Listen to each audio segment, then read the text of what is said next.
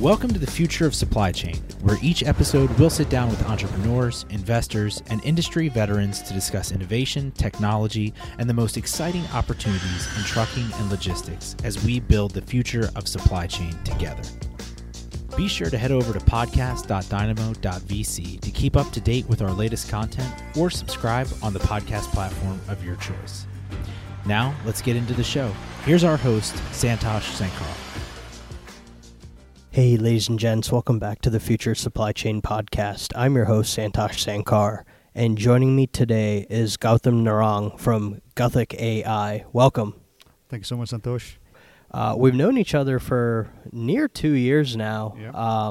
and it's been a great journey. But for folks that don't necessarily know what you and the team are up to, would love to just start off with what Gatik's role in the future supply chain is. Definitely. What do you all do? Yep, definitely. We started Gatik back in 2017. The focus was how can we constrain the approach towards autonomy and at the same time solve a real pain point. So what we are doing at Gatik is focusing on B2B short-haul logistics. So at a very high level, think of our solution as filling the gap between long-haul trucking on one end. As you know, the technology on these trucks is better suited for highway driving. And then on the other end of the spectrum, inside the cities, you have these smaller delivery robots. It can be the sidewalk delivery robots. It can be the neuro-sized vehicles. And there's a gap in the market that we at Gatik are addressing. So basically, our vehicles are on-road vehicles driving anywhere from single-digit miles all the way up to 200 miles daily, and focusing on transportation of goods between businesses. So the idea here is let's operate these vehicles back and forth on known routes, repeatable routes, and by doing so, let's optimize and perfect driving on these few routes, as opposed to trying to solve for general autonomy. A good example of this might be going between a warehouse and another warehouse, a warehouse and a retail distribution point. Exactly. So the way we describe the middle mile space is any transportation of goods between warehouses we can handle that. Then from a regional distribution center or a micro distribution center to multiple stores is also in the middle mile category. So what we are doing specifically for some of the retailers is we are helping automate their hub and spoke operations.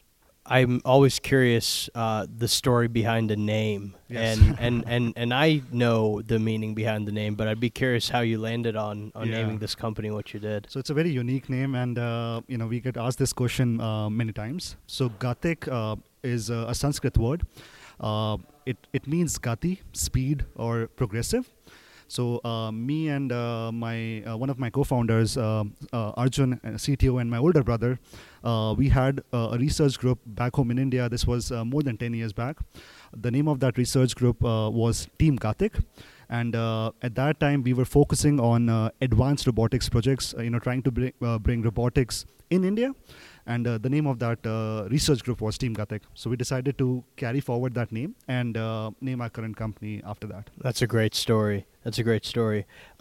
So you started early in life being curious about robotics. How did you end up in the world of autonomous vehicles at that?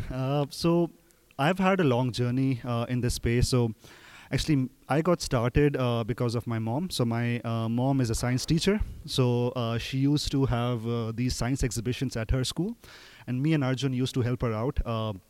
That's how we got interested in this space. And back in 2008 and 9, that's when I wanted to learn robotics. And what I saw was in India, robotics was nascent. It was new. People had not heard about robotics and it wasn't being taught at universities. So I started traveling abroad. Whatever research position I could take up, I used that as an opportunity to travel and to learn. So I traveled to South Korea, Japan, Singapore, US, worked at labs, companies around the world, and learned a lot about robotics, brought that technology back to India, and that's how I got started. Then I started in this space as a researcher, focusing on humanoid robots. So bipedal robots. So I used to work on the motion planning and the walking algorithms for these bipedals. And then what we realized was that application of robotics was still far off from being commercialized. So, I decided to focus on mobile robotics, and that's how I entered into the self-driving car space. And then, I spent some time at Carnegie Mellon as a researcher, working on mobile robots and self-driving cars, and then went back to CME as a grad student. So all that has culminated where it's been about 3 years since you founded the company. That's right. And I'm going to let the world know now that you're one of the few AV companies out there with real customers, real contracts, real revenues. And you mentioned the middle mile before, but it's been a big part of your success because you've stayed focused. Yes. And a lot of that focus also has to do with solving this problem using autonomy. Could you explain that to us, why focus is so important? That's true. I think so. When you look at providing solutions or building a business, we learned this lesson early on. So me and Arjun, we started our first company back home in India more than 10 years back. The name of the company was Maverick Robotics. We were focusing on rehabilitation of stroke patients using robotic arms. So really cool technology, well funded, but our market was India. And labor is cheap in India. So the feedback that we got from the rehabilitation centers were that, it's expensive and the nurses can keep the patients entertained. So that's when we learned that it's never just a technology play. So me and Arjun decided that, whenever we start a company or whenever we focus on projects, it has to solve a real pain point. So I think that was the lesson that we took forward. And when we started Gatik, we knew where the technology was. Yes, many companies, they were trying to tackle too much. They were trying to solve, let's say, the general autonomy, which is, we all understand, very difficult to target. So we wanted to see what was possible from a technology standpoint in near term. At the same, at the same time, we wanted to make sure that we were solving a really big pain point, and that's why we decided to focus on the middle mile problem. And if we go into the details, why we are doing this is, all of this is being driven by customers' expectation. So if you look at the e-commerce landscape, it's growing like crazy, but the retailers are struggling to meet the growing demand. And the trend that we are seeing in the industry is all these retailers, they are moving towards a smaller footprint, smaller format distribution center. So the shift from a single node architecture where you have this giant distribution center doing deliveries to retail stores that are close to the customer, that model is being shifted towards a more hub and spoke network where you have these smaller micro distribution centers or micro fulfillment centers making deliveries to the stores more frequently, and the route length is shorter. So because of this shift, there has been an explosion in number of routes, number of drivers needed, and number of runs. And that's where Gatik comes in. So at scale, this kind of a shift is only possible using autonomous vehicles. So retailers like us because they see value in this. And from a technology standpoint, doing repeatable routes in a B2B capacity is, I would say, faster to achieve than some of the other applications of autonomy. When you say middle mile logistics, oftentimes I always think about the attribute where they tend to be known planned routes. You generally have a single point of origin and you can have planned multiple destination drop-offs. Exactly. And a great example of that is some of the work you're doing in and around enabling Walmart grocery. Yes. As one of the few people in the world who has experience working with shippers, and shippers are trying to understand AV and trying to get a strategy as to how they wade into this market. Because as you said, a lot of the long-term supply chain transformation that needs to be had requires AV to be part of that solution framework. What recommendations would you have for them? Because I know a lot of shippers are struggling with getting a framework that works. Yes. I think it's all about being collaborative. It's a very collaborative effort. I think understanding what's possible from a technology standpoint today and finding the right fit, finding the right use case within the organization. So some of the successful partnerships that we have seen is, where a partner, a customer is very open. So we work together with them to figure out, okay, this is what we can do. And this is, where it fits nicely into your current operations and into your current supply chain. So finding that fit early on is important. That's why, our recommendation, our advice to the shippers would be, work closely with a startup, be open, share information, share your pain points, and work together to find a good application to start with. So that's basically what we have done. We spend a lot of time selecting the early partners. We are very mindful and very careful about whom do we partner up with, and it has worked in our favor. Sure. Kind of stepping back and thinking about the autonomous space, right? We both have had discussions previously about how we think that this subsector is in this trough of disillusionment. And have also, in turn talked about why that's so important that you have real customers, you have a commercially viable product here, and you built a business on top of what has been considered high tech. But what else are we missing? Like, what else do you think about as you consider that there's been a lot of money put into the space? We've seen things not work out. Yeah.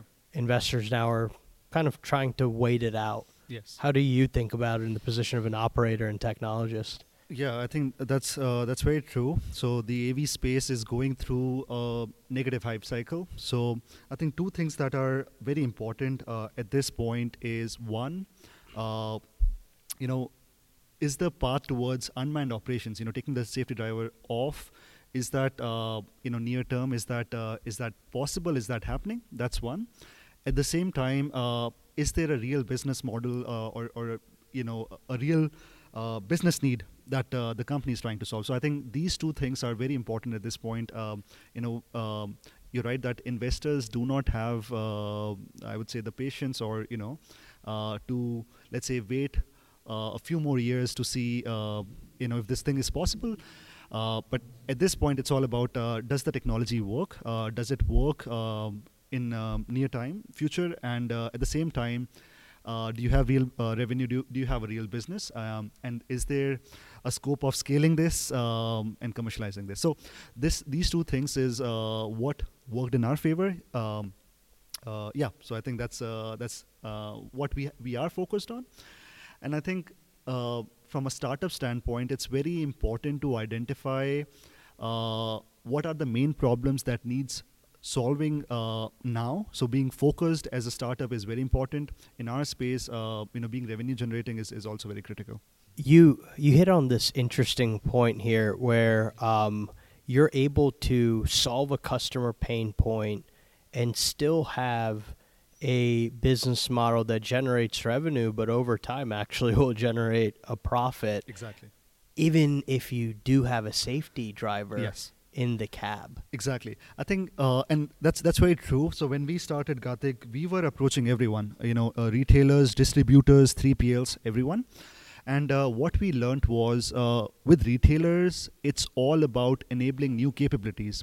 So these retailers, they're not price sensitive just yet. They are promising services to their end consumers, their customers. Let's say, 1 hour delivery or 2 hour delivery. So these retailers, they understand that this kind of a service is only possible at scale if they use a solution like ours. So that's basically that's why we decided to focus on retailers for now. And even with a safety driver on board, we are profitable at a vehicle level. So I think that's possible because we are enabling these services that these retailers are promising their customers. Shifting gears a little bit, we've talked about the market, how you've approached the market, ended up building a great early stage business in autonomy, which is not the status quo, is quite abnormal. Yeah. But I'm very proud as an investor of what you and the team have done. But thinking about company building here, you and the team have a highly technical background. So I remember when we first met, logistics was not something you were familiar with. That's right. But that's not abnormal. So I'd be curious, what did you do to learn about the industry and ramp in and fill some of that knowledge gap? You're right. I think, So I come from a highly technical background, and logistics was new to me. And I think one of the early advices I got was be involved in everything. Coming from a technology background, it's easy to, let's say, hire a biz dev person and have him or her take care of all the business side of things. But I did not do that. I was very deliberate about making sure I was involved in all the early discussions, learning as much as I could about the market, about the customer's pain point. So basically, being front and center in all these meetings, having discussions with the customers, I think that helped. And over the last few years, I've learned a lot about the industry. So it was obviously initially out of my comfort zone.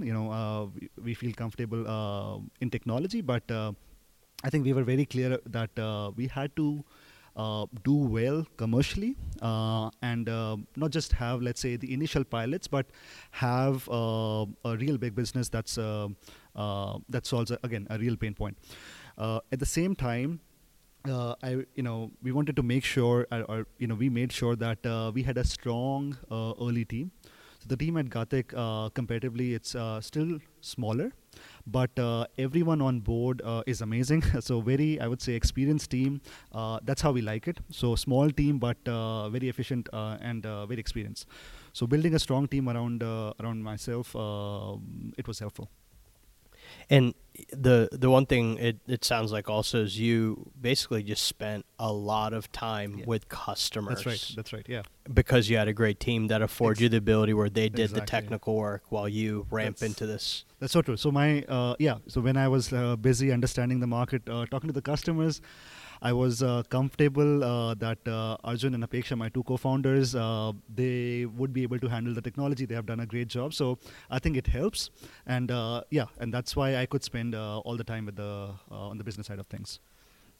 So I'd be curious, going through all of that, your personal journey, how you've grown, is there one skill when you think about building a supply chain business that you think a founder must have? I think, it's a very, I would say, tough market or tough space. So, founders have to be very persistent. So when you're talking about closing deals, with logistics companies, retailers, these are very traditional industries, right? So being persistent and following up, and I think that's critical. We were lucky in a sense that some of our early partnerships, they were quick. So we basically, from the first meeting to the signing of the contracts, it happened in a few months, but that was because we spent a lot of time understanding the customer's pain point. But I think over time, what we have seen is the more persistent we are, follow-ups, showing up, having meetings in person, being on top of things, worked in our favor. It has helped us. How do you scale that culturally? Yeah. Right. You're right. It's very important. And interestingly, early last year we started our second office in Toronto, Canada, and I had this long discussion with my co-founders around how do we maintain this culture, and not just maintain, how do we extend this culture as we grow the team. I think it helps that me and my co-founders have worked together at a previous company.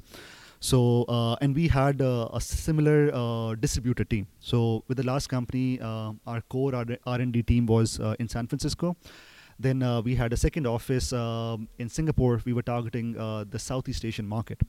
So we did, obviously made a lot of mistakes, learned a lot of things from the previous company. And with Gatik, we made sure that we don't repeat the mistakes. But I think it boils down to having a strong founding team. Let's say when I was traveling to Toronto, Canada, setting up that office, things were in order, working well. We were making progress. Arjun and Apeksha, they were handling that amazingly well. And I think on the culture piece, it's easy. Like, my co-founder is my older brother, so we know what's important to us. How do we operate? How do we think? And having three founders, it helps in a distributed team. Sure. So, last question for you, and I don't know the answer to this. So, generally very curious, but you spend a lot of time between main office, customers, Toronto, where you have a major hub. But do you have a routine or a ritual or like a daily habit or a weekly habit that helps you kind of stay level and effective? A couple, and I think few of my habits I picked up while building Gatik. So, one thing that I recently started doing was, running. So, when we were in grad school, when we were researchers, obviously, doing, working late nights and pulling all-nighters was common. But with Gatik, I changed my routine a bit. So basically, trying to be a morning person. So running is what I have picked up lately, and it has helped me a lot. And at the same time, I think on weekends we try to chill. So I think I'm into movies. So that's something that when we're not working, when I'm not working, we like to unwind watching movies. So yeah, no, that makes sense. I've heard running from several people as a way to kind of stay balanced. But with that, great to have you on. I know this has been a long time coming. There's a lot of great news to come later this year from what you and the team are doing. Thank you so much, Santosh. Look forward to it. Cheers. Yeah, thank you. Thanks for listening. If you enjoyed this episode, leave us a 5-star review and tell us what you liked. And be sure to head over to podcast.dynamo.vc to keep up to date with our latest content or subscribe on the podcast platform of your choice. Until next time.